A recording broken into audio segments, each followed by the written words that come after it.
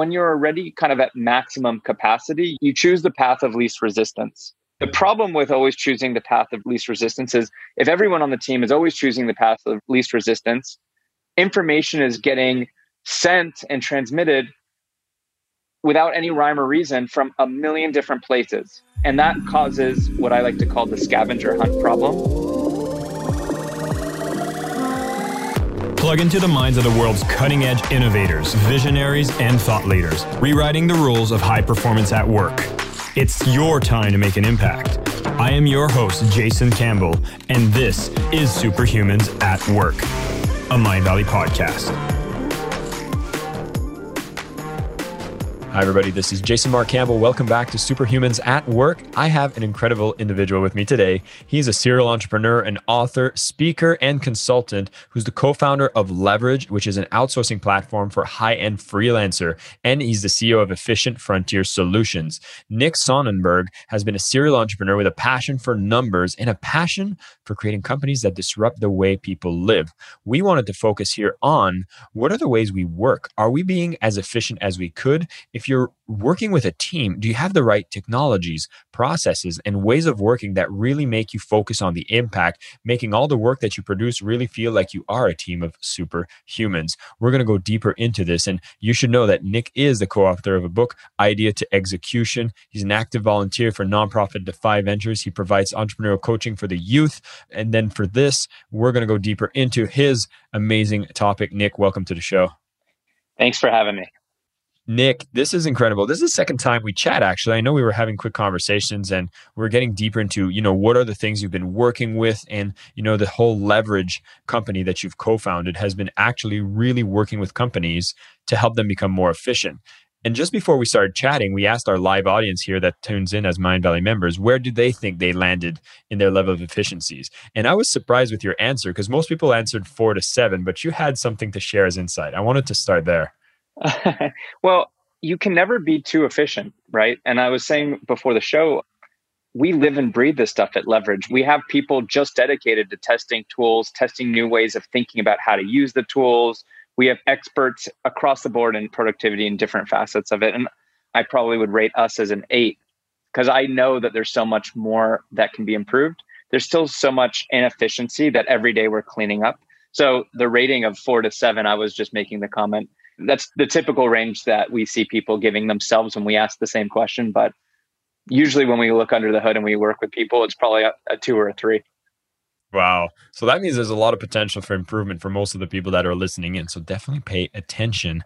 And that brings me to the follow-up question, which is your own passion. Like, you decided to be someone obsessed with, productivity, with execution. Where did that start? What makes you so excited about this process? From a young age, I was always kind of obsessed with time. It's the most valuable resource. You can't get it back. And even in college, I graduated a year early, not because that was the ultimate goal, but I was just looking at the catalog and what course is going to knock out the most GEs in one shot. And before I knew it, I graduated early. But really what happened was before this, I was a high frequency trader on Wall Street. And as a high frequency trader, you're basically creating algorithms, coding computers to trade stocks at super high frequencies. We're looking at nanoseconds, and we would trade billions of dollars a day based on the math that we'd create. So in that job, I directly saw the impact of, how much a microsecond could literally change. And we're literally looking all day long through a microscope. How do we shave off a microsecond in this process, or in how the algorithm works? So, that's kind of where I developed kind of this way of looking at the world. And I look at business kind of through the same lens, where I'm not trying to look for a 10-hour time saving. It's pretty hard to find those, but I'm celebrating a 1-second win, a 5-second win. And I'll typically be able to find, hundreds or thousands of those. And then that stacks up and becomes something meaningful. Typically though, if you, are new to this kind of framework and concept, and usually a lot of people have quite a lot of low hanging fruit. So usually there is 3 to 5 hours a week per person in a team that's really easy to find. But then after that, we're really looking kind of in a very granular way, how do we make micro improvements? So it's almost like those marginally decreasing returns. But if people are tuning in here, most of them, I have a feeling, can take advantage of the very high efficiency benefits that come from the small actions you can do at the beginning.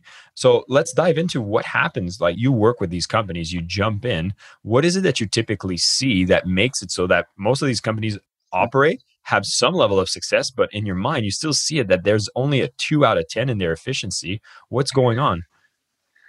So I've thought a lot about this, and I'm actually writing a book about this that's coming out later this year called Come Up for Air: How Your Team Can Leverage Systems and Tools to Stop Drowning in Work.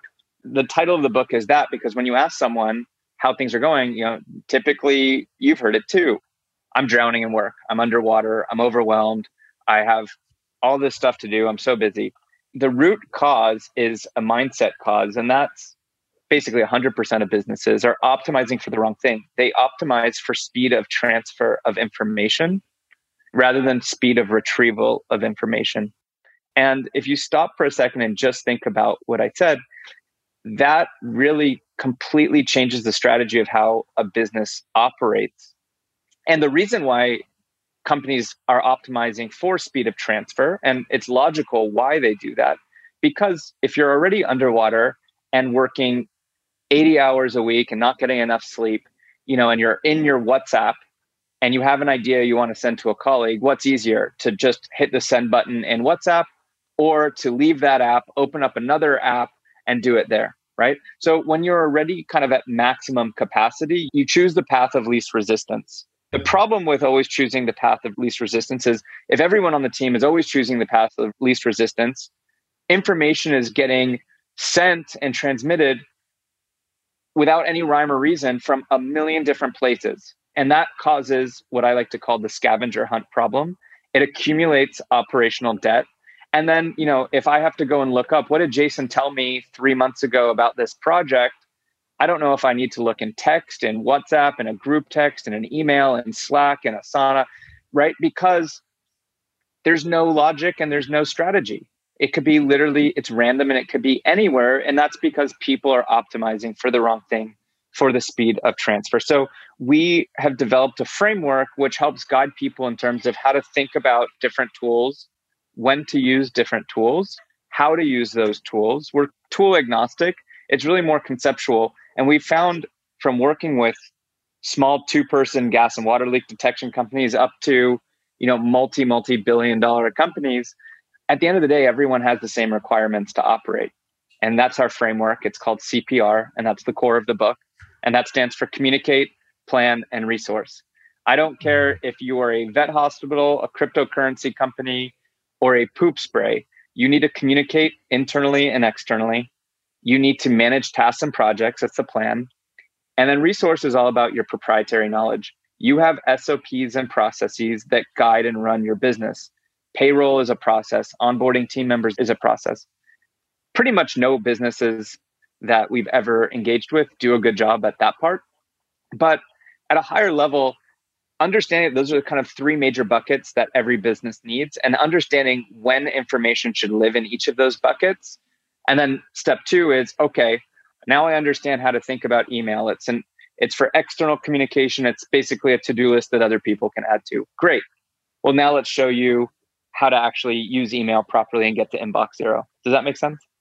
It does make sense. Now, I was going to ask because I'm hearing this and there's like, all right, this sounds fun, but I also understand humans are a little tricky, right? You're asking us to change our methods, and change can be a little hard, especially if the processes within the culture of the company have been ingrained. And I can just think back in the times when I was working full time at Mindvalley, the problems you described with this WhatsApp flying all over the place definitely went through that trap. So I'd be curious to just start from where does this change bring us so we can maybe feel more inspired about this change. So when you go into a company, you identify these problems. What does the situation look like once you've made some of the changes that you usually suggest?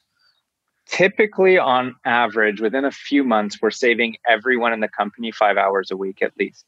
That's on average. Obviously, there's a variance, right? Sometimes it's much more, sometimes it might be 3.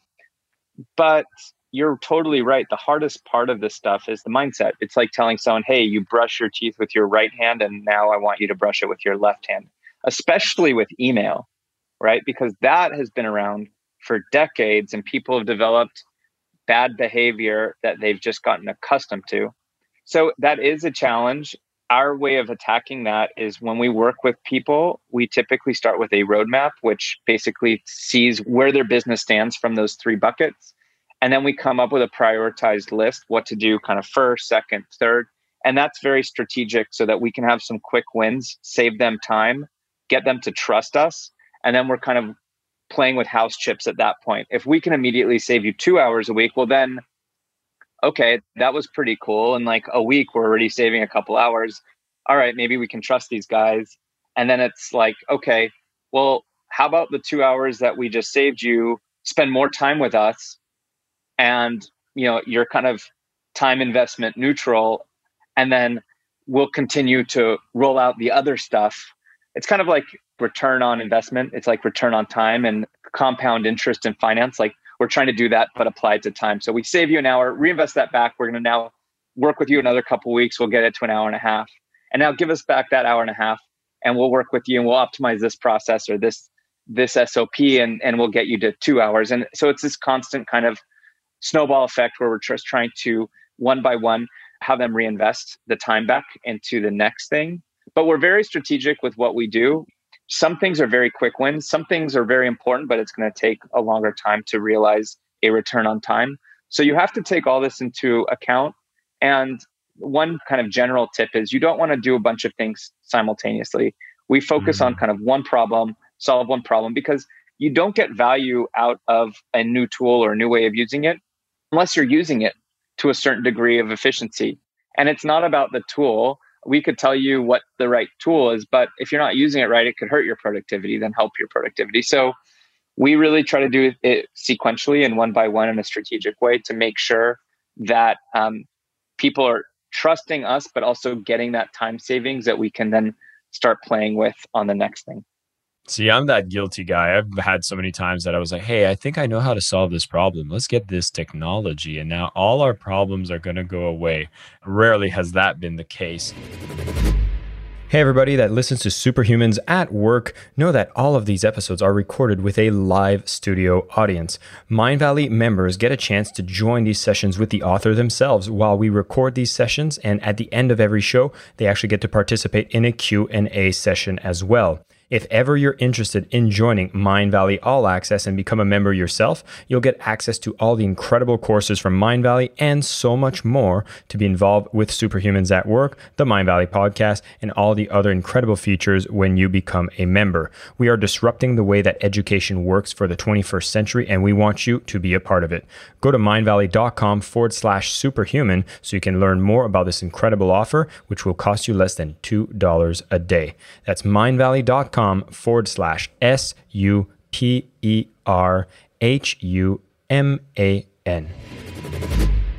Now, obviously, I'm listening to this. I know all the people who are listening to this are like, okay, this sounds great. I definitely want to get back some time. What are some of the quick wins we could be able to share with the people here that might be something that they could apply instantly, such as you're talking a lot about inefficient email use. What are the biggest mistakes people typically make? And what's a quick thing that we could look into doing differently that would help us? So understanding when to use, well, even before email, right? You have that CPR framework. The example that I like to use with people, because most people don't even understand what is a communication tool and when should you use a communication tool. Email is one type of communication tool. So imagine you were going to go camping in the forest with your team.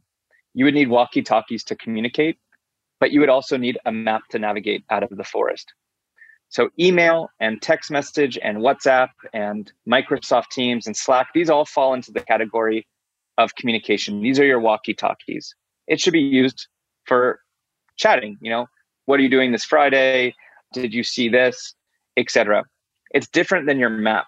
And most people are intermixing their walkie-talkie and their map. So anything which is like a task, like, hey, Jason, can you create this report by Friday? Most people are putting that into a walkie-talkie. It should live in a map. So a map is a project management tool. That's like Asana or Monday or Trello or Basecamp or Wrike. There's a bunch of them. Typically, there are maybe 10% difference between some of these. Some of it's just personal preference.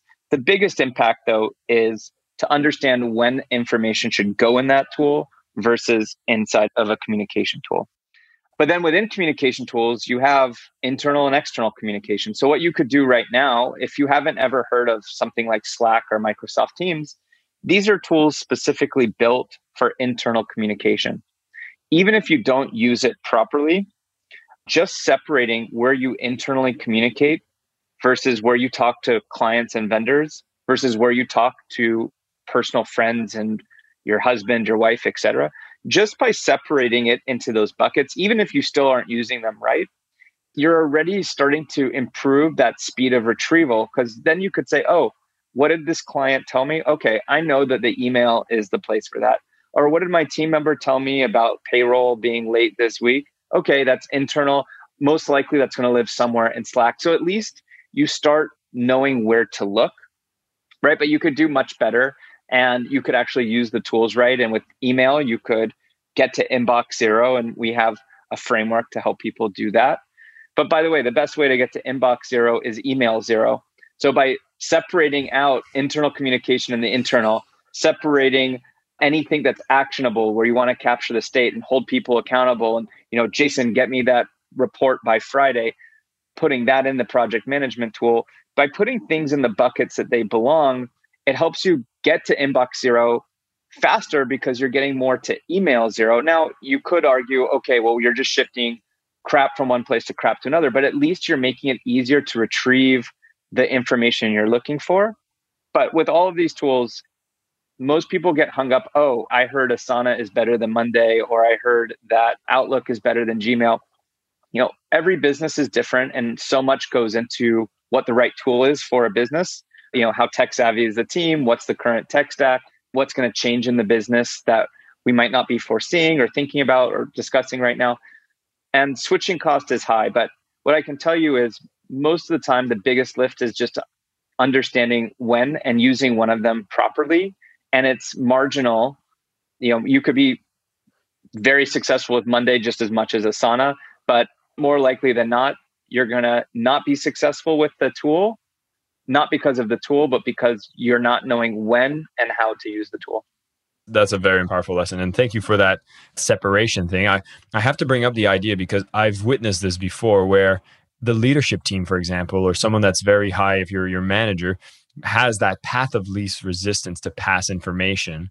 And they might be the hardest one to change their behavior because now you're telling, let's say for me, I'm listening to this podcast, I'm working on a team. I'm like, this is great. We should separate internal, external, and personal communication so you can have different buckets.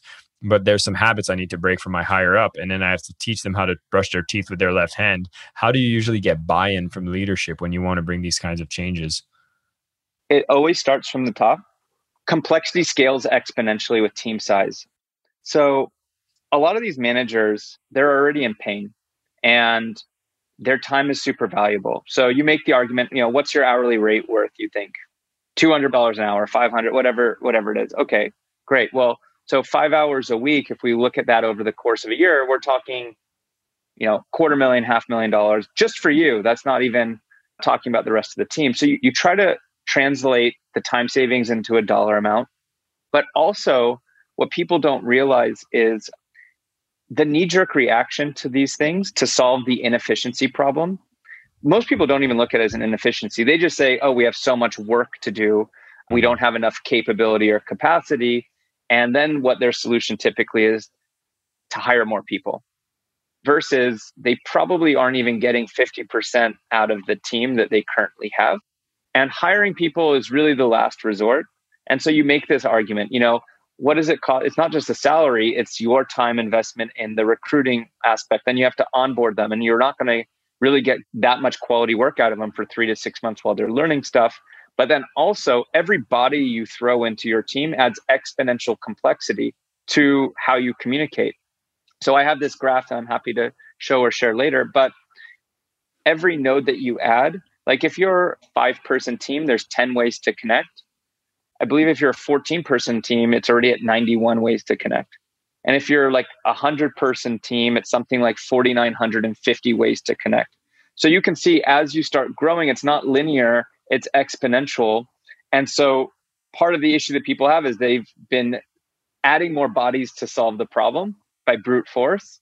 And that's added complexity. And the bigger your team, the harder it is to implement any change, whether it's operational efficiency, whether it's how to communicate or culture things. Any change that you make to a larger team is harder than it is to a smaller team.